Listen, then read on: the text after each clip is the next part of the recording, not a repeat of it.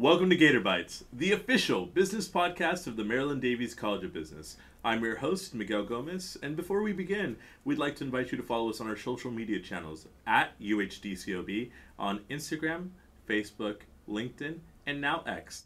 Today, we'll be talking with Dr. Esther Castro. Welcome to the show, Dr. Castro. Thank you for having me. Yes, of course. Today, we're going to be talking about finance and you. We're going to be demystifying some complex issues about finance. We're going to get down to the nitty-gritty about what is the story behind the numbers, and we're going to talk about ways to talk about leveling up your career in finance, demystifying some concepts, and applying some daily practical tips to your finances, as well as talking about behavioral finance, the human emotions that go behind it, and we're going to talk about some ghosts of financial crimes past. Okay, sounds good. Some financial true crime. So welcome, Dr. Castro. Thank you. So I'd like to begin. Tell us about yourself and what was your pathway to where we are today? You are a finance professor.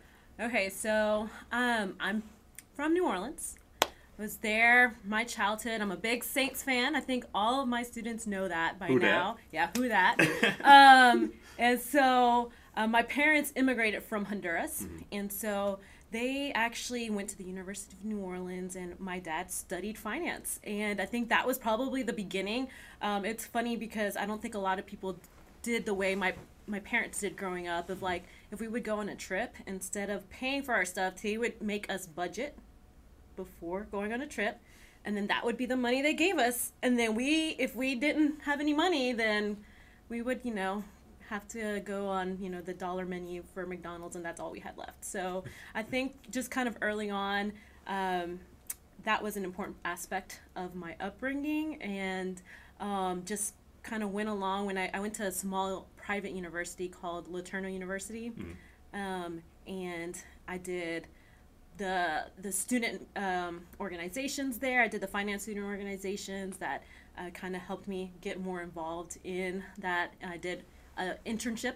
It's now Wells Fargo, but back then it was called Wachovia Investment Bank. And so I did my internship there, and then worked out when I graduated in banking, and then I even set up a tax business for the Hispanic community, and decided to go back to grad school, just being encouraged by others, and went to the University of New Orleans. And so that's kind of my pathway. From there, I came here, and that's kind of how I am where I am now.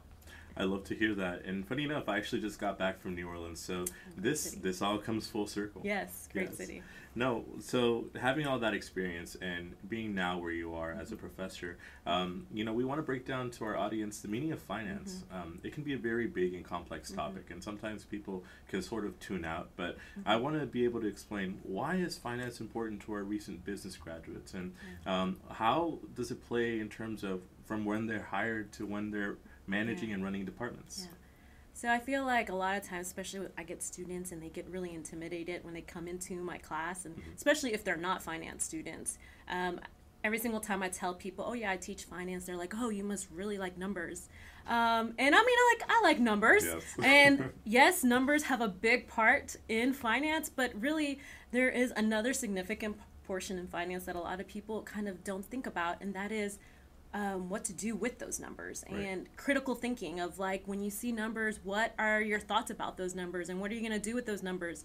Decision making is a big part of finance. And so a lot of people kind of don't realize that portion of finance, and those are important aspects that you need to know even going into your career. And so in my classes, I actually ask a lot of times students to read the Wall Street Journal. And I encourage that for anybody who is going to be going into an interview. Hey, read the Wall Street Journal. In your interview, I think it will look good if you knew how those concepts could impact your future employer. And so knowing that, even in the business world, I think goes a long way to showing that you care, right? At the same time, we do talk about the numbers. If you're in a company, look at their financials. Where is the financial position that company's at? I think it's good to know the big picture. This is the big picture the company's at, financially. And then that will help you understand your own role in that company, and maybe ways to kind of improve your company in that way. and then hopefully you will get into that manager position. I think if you show that you care and you show that you know what is the big picture is and what your role is in that big picture, getting into that manager position may be a little bit easier that way. And then you're making decisions. So it's all about, well, how will your decision impact that company financially? Even if you're not in a financial role, you still need to know how your decision, maybe your marketing decision, how that is going to impact the company financially. Knowing maybe you're going to have to argue and try to find budgets. You need to know, well, if you have that as an argument, hey, what I'm going to do is going to improve your company financially. That's a good way to have some good evidence for what you're wanting to back, either decision-wise or budget-wise. Everything you just said is definitely true, and more so the reading of the Wall Street Journal. For example, just being aware of what's happening in the world and in markets gives you an insight as to how it impacts industries, especially if you're trying to go into an industry that affects prices in terms of commodities. You better know what's going on in the markets, whether it's up, it's down. Right. And more so now, it also plays into the human element, into decision-making in finance and in business. And I'd like to go ahead and ask you about that. Emotions are at the core of the human experience, and part of that is you can't separate the numbers from the emotions. So tell us a little bit about behavioral finance, and what role do emotions play alongside the numbers and figures in a publicly traded company? Yeah, I think that is more and more becoming important, and we're seeing even in our schools talking about behavioral finance. In traditional finance, it's all about, we're saying these are the factors that impact prices are things like your earning potential, or a lot of times we like to talk about the capital asset pricing model, and I'm pretty sure every finance student has heard that before. And a big assumption is that investors are rational. And as we know, that's not the not case. Realistic, right? It's not realistic for us to be rational. And so a lot of times we do have those fears and regrets. And so I think it's good to know that, like all prices, a stock price is all about supply and demand, right? And so kind of going back to that economics, it's simply supply and demand. And I think we could see in a couple years ago, right, the meme stocks. Yeah. We had GameStop, we had AMC, and those prices didn't reflect the true worth of that company. No. So it kind of took the traditional finance right outside the door, and instead what really impacted was just kind of like a herding effect. Reddit said, hey, look, check out these, brought attention to GameStop, and now everybody was kind of going in and buying it. And so it wasn't because of the worth of the company, it was because they had the fear of missing out. They wanted to flock to it because everyone else was doing it. It's a herding effect, right? So I think it's important to know that happens, and a lot of times it's a short-term effect, right? And so also knowing that, I think even like COVID showed us, March 2020, the stock market plummeted. And I think that was based on fear. Everyone was afraid, COVID is a real thing. Pandemic is now, it's officially a pandemic. And so we saw people doing these things that if they would have stopped for a second to think, wait, this is a short-term effect, it's not long-term, they would have realized they should have just stayed with it instead of just selling out. What we saw is a lot of rational investors actually go in and buy, right? They saw it was low, they're going to go in and buy, and that's really what it is. It's trying to have that cool, common effect and thinking, well, let's think rationally. But yes, emotions are part of it. I know that I have my own biases when it comes to investing that it's good to be aware of. So I made my mistakes with some of these biases, some of my emotions, and then, okay, let's not do this again and learn from it. Because yes, like you said, the stock market doesn't always behave rational. But I think in the long term, you do see some rationality. You will see like in 2020, the stock market bounced back.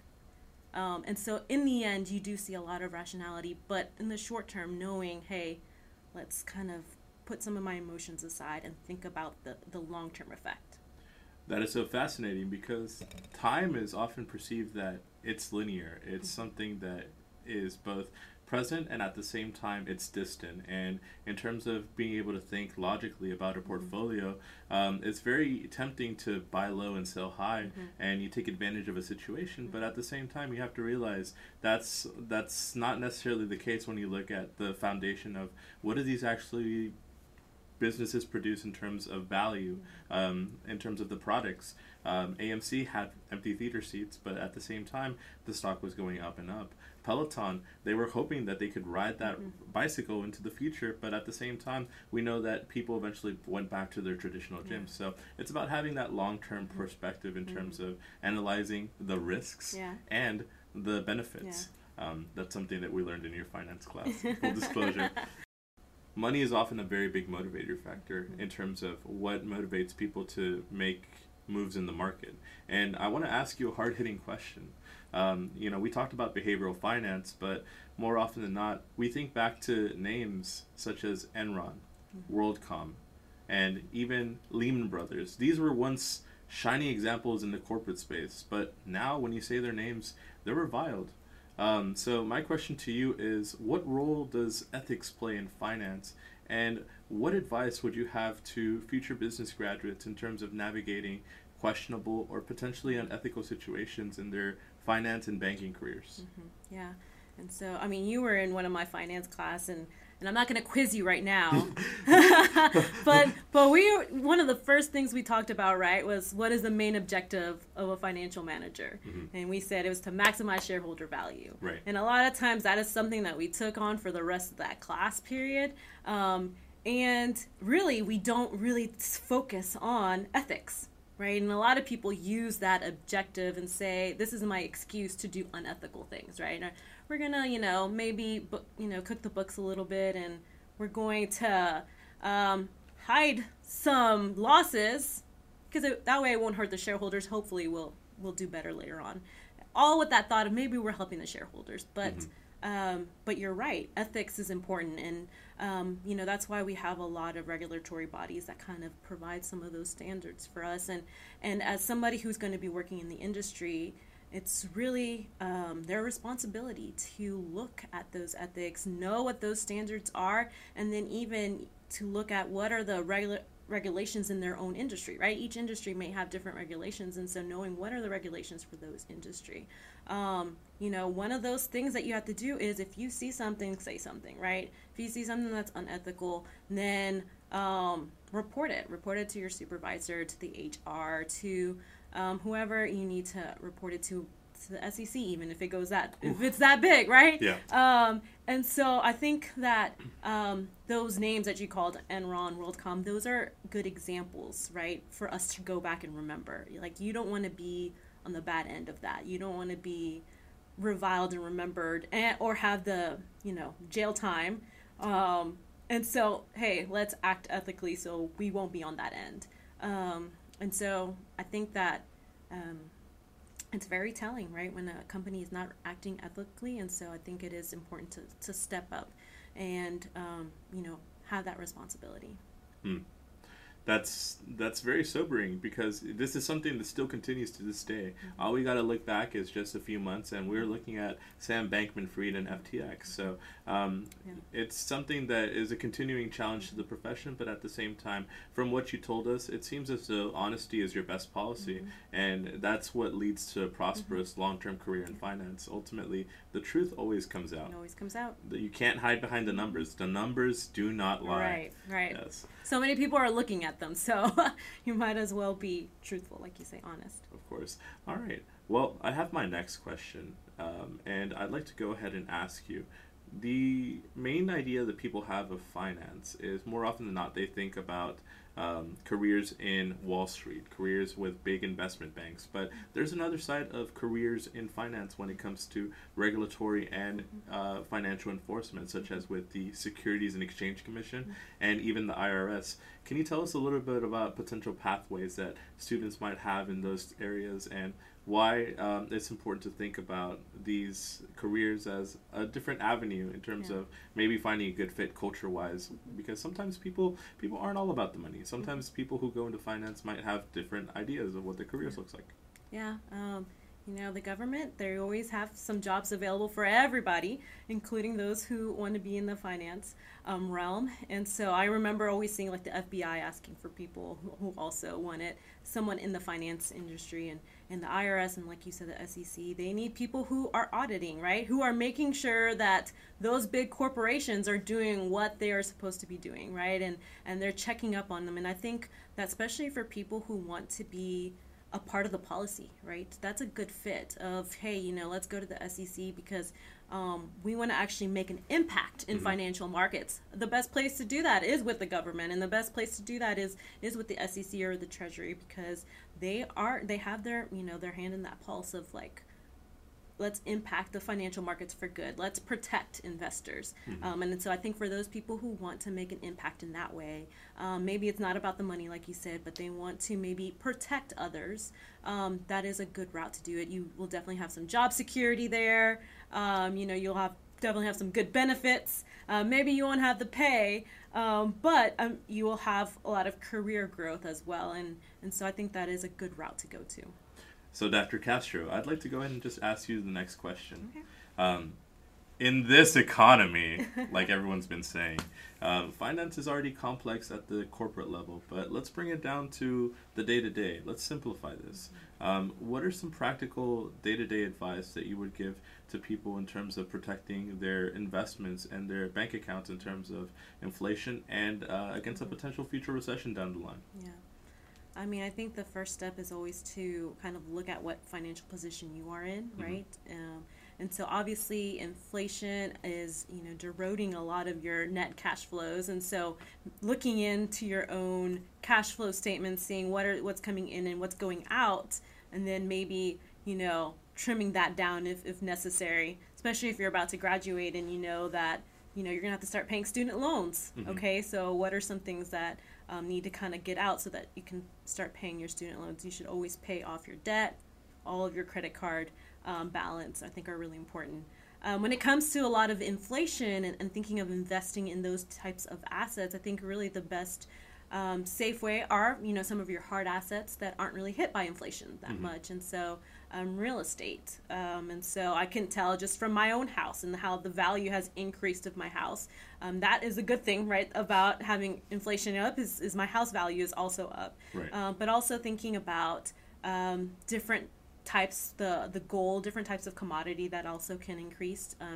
And then, the Treasury also have your TIPS, your Treasury Inflation Protection Securities. And so this kind of is a security, a bond that their interest rates will fluctuate with the inflation. And so that's another good way also to kind of protect yourself from inflation. Obviously, knowing that even though inflation has gone down, we see gas prices have gone up, and gas price is going to impact other prices, knowing that, hey, this is something that I have to also be aware of, even in my own budget, and also your different types of investments. So I think those are some good ways that you can protect from inflation and at least be ready for it. Right.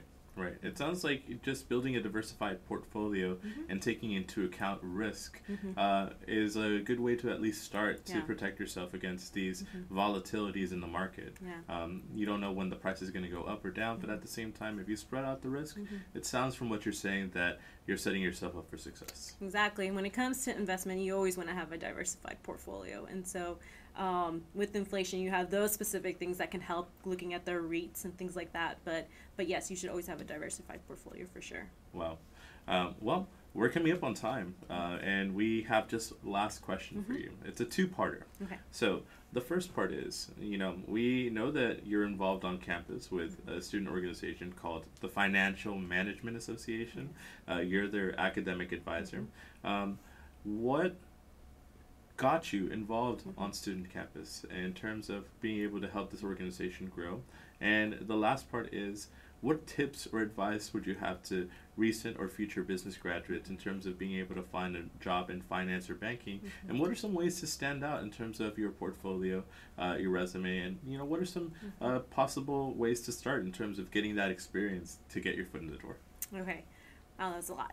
So the FMA, the Financial Management Association, is definitely a good way to kind of pad that resume and grow in a lot of different areas.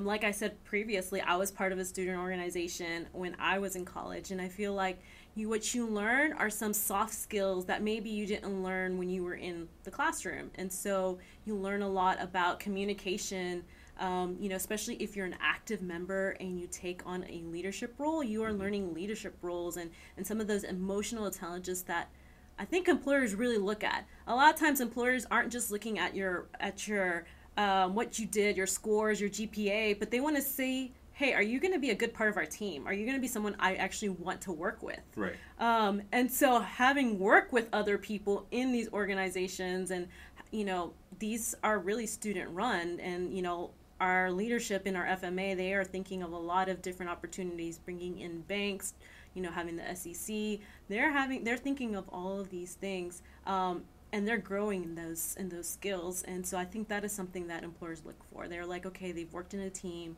they have a lot of initiative, and that's something you can get from not necessarily just sitting in the classroom, but by actively participating in these student organizations. So that is definitely a good way to, I think, attract employers.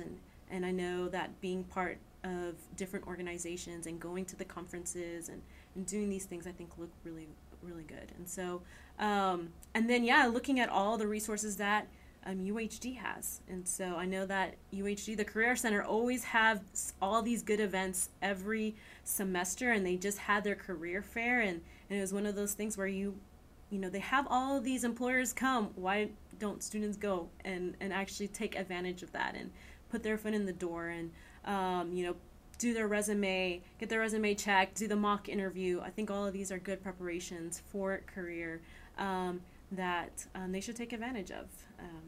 I think it will help them calm them down when they go to the interview process because they've done something already similar, right? Yeah. And so I think that those are some good resources. I talked about the Wall Street Journal, and I say my students, that's one thing I put on the syllabus. I give them the link. I was like, here's the UHD library link. Go access the Wall Street Journal. People pay for it. You get to have it for free. The library has other financial data sources that you can also look at. And so there's a lot of things I think that can prepare you for a career. I think it's just students being aware of it and then actually doing it. It might take time from their schedule. Especially if you're kind of an introverted person, it might take your energy but you have to do it, right? You have to take that shot. You have to put that step forward to really get to the career you want to be in. And as they say in finance, this will pay dividends down the line. Yes, for sure.